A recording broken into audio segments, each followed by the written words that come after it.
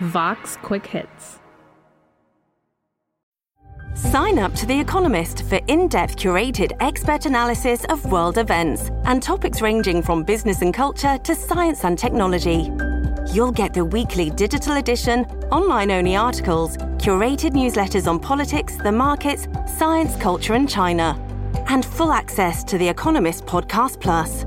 The Economist is independent journalism for independent thinking. Go to economist.com and get your first month free.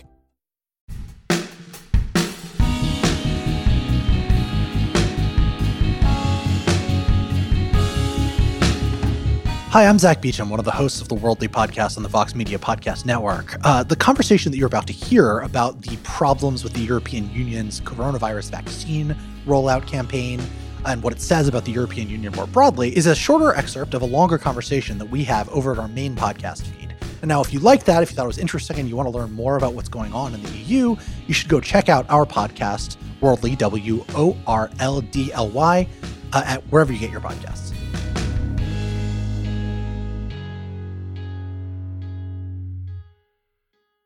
The way that a system performs in a crisis is an important indicator of how well the system is functioning in general and how well it's set up, and as well as the flaws and the defects and the benefits of the system under normal circumstances.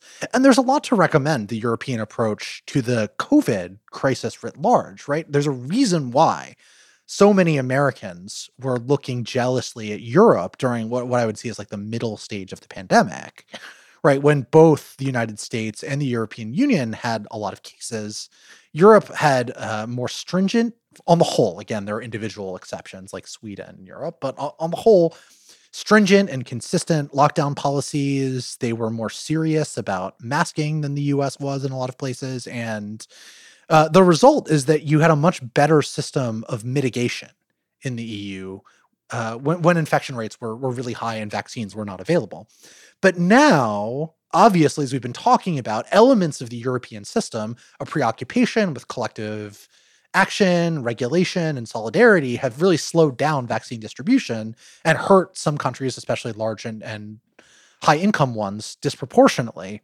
And the result is that the United States now is a much better place to be than Europe is, with some caveats, again, because for some states maybe opening up before vaccine rates are too high. This is all very complicated. My point is, to wrap up a even-handed and long diatribe, it seems like we're seeing some of the right-leaning critiques of the European Union that you've heard from Eurosceptics and Brexiteers, that it's too bureaucratic, it's too slow, it is too dependent on these undemocratic institutions that don't always make good decisions. It seems like a lot of those critiques are looking more justified after the pandemic than they may have looked to a lot of people beforehand. Yeah. All right, Alex, go. This is where I get to go as a European. No. Also, I still have coffee up my nose, so please take it away. Sure. I think the greatest indictment of sort of the EU in this moment is that actually it worked as intended. Right? Brussels, the power center of Europe, strong-armed 27 member states that didn't really want to move in unison to move in unison. And it led into this play and this bet on slow-moving, low price, and then keeping pharmaceutical companies accountable down the line scheme. It worked. Like, it's not like there was a failure here. The plan is in play. This is the plan. Again, as we mentioned before, it could pan out down the line. Especially if there are problems with the vaccines. But like, this was the European project. This was, we all move together as one block. We use our combined power to strong arm these pharmaceutical companies to lower the prices. And then we will, as a block, distribute it equally or equitably, however, throughout the EU. Like, there's no process failure here. This was the process. This was the intended EU-designed process. So it's reaping what it sowed. Now, to the critiques, this was always the number one argument about the EU is like, you can't herd these many cats. You can't get 27 member states to sort of move quickly. This is what happens when you're in a big block. And for those saying, well, the United States has 50 states. Yeah, they move individually, guys. It's a different thing. This is the difference with the EU is that, like, even though they are 27 individual states, in these moments when the EU decides like we're moving as one, they kind of move as one. And this is this is why I always think you see a big backlash, especially from Eurosceptics, is like in every crisis and in every one of these situations, the EU more and more looks like, not is, but looks like one country. And that has been the trend. And so you're still seeing sort of the backlash to it. And this is just the greatest example. So look, it's no surprise to me that, I've been talking to friends in Germany and Spain and elsewhere where I'm going like, so how do you feel? Like you guys were doing pretty well early on and now it's looking pretty bad. And they've basically said in general two things to me. They go, one, well, remember, Europe got hit hard really early. And so we kind of dealt with it before you guys did. And so that when you in the US got hit, it looked like we were doing better, but really our timeline was just sort of, earlier. And then two is like, yeah, of course we're not getting vaccines because the EU is in charge. My government isn't in charge. Like that's the general sentiment, even from left-leaning folks, even from European friendly folks, because this is the deal you make. You become a bigger bloc, a more powerful bloc, one with more people and more money than the United States. But you move slower in times of crisis and you move slower on bigger issues, whether it's refugees or pandemics or whatever. That is the trade-off. So yeah, I don't think there's an EU failure here. I think this is an EU success because this was the process working as intended, and this is just like what was inevitably going to happen. I want to challenge that a little bit, right? Because I think you're EU fight. Let's go. No, I think Alex is right on a lot of the important points here. That's not what I was looking for. The specifics. Yeah, sorry, Jen. I'm not going to gladiate for you, but I will gladiate. I'll take it. Gladiate. Let's go. Yeah, gladiate. I think gladiate works as a verb. Are you not entertained? You should be, worldly listeners. You should be entertained because I'm about to get mad. No, I'm not going to get mad. Do it. I just think it is not just that the process did this and that it worked in the way that it was supposed to, right? That's certainly some of that is the case, especially in terms of the distribution issues, right? The fact that Europe is working really hard to try to treat Bulgaria and Germany equally. If you're a German, I can see why you'd be mad about that. If you're a Bulgarian, of course, you're thrilled.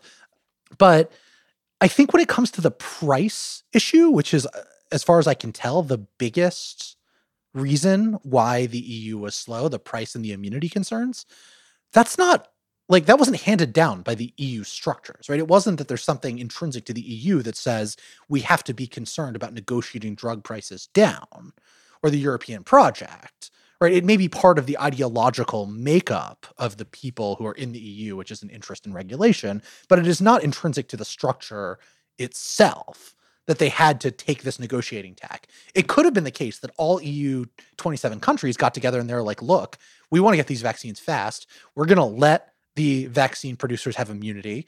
We're gonna pay what the United States or what Israel paid, and we're gonna get the vaccines faster. They could have made that choice, right? This is a contingent decision by EU leadership, not necessarily a direct result of structure.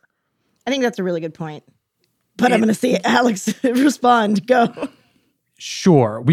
Although I think that's being too cute by half. And I don't mean to be sharp there. It's just, it is true that the EU as a structure did not necessarily lead to smaller price points for the drug. But it is true that the EU, because it is a structure, led to smaller price points by the drug. Because European nations, on the whole, as I was alluding to earlier, care very deeply about regulating certain industries, the pharmaceutical company being one of them. And again, to not go into a long history, but it had to do with surviving a lot of wars, and there were a bunch of issues with drug companies, and et cetera. So because there is an EU, a lot of countries that are very similarly minded about regulating industries have more power to negotiate against those industries. So I agree completely. The EU by itself being a structure does not lead to that. But in fact, because you have 27 member states working in tandem for a common goal, it therefore leads to that same outcome. So I can imagine, even most of those nations that we're talking about and the EU individually agree with the same thing. They wouldn't have been able to do the price thing. And so therefore, they probably would have prioritized speed for myriad reasons. If the EU weren't a thing, then speed would have still been what won the day in Europe. It is because they are in the EU, because the EU exists, that they were able to consider even prioritizing a lower price, and they did. I think that should have gotten a lot meaner than it did. Just kidding. So I hope that you enjoyed me chatting with my co-hosts, Jen Williams and Alex Ward, about what's going on in the European Union. Again, if you want to hear more from this conversation, log on to Apple, Stitcher, Spotify, wherever you choose to get your podcasts, and go check out Worldly, WORLDLY, and listen to the rest of the conversation. Hopefully we will see you there.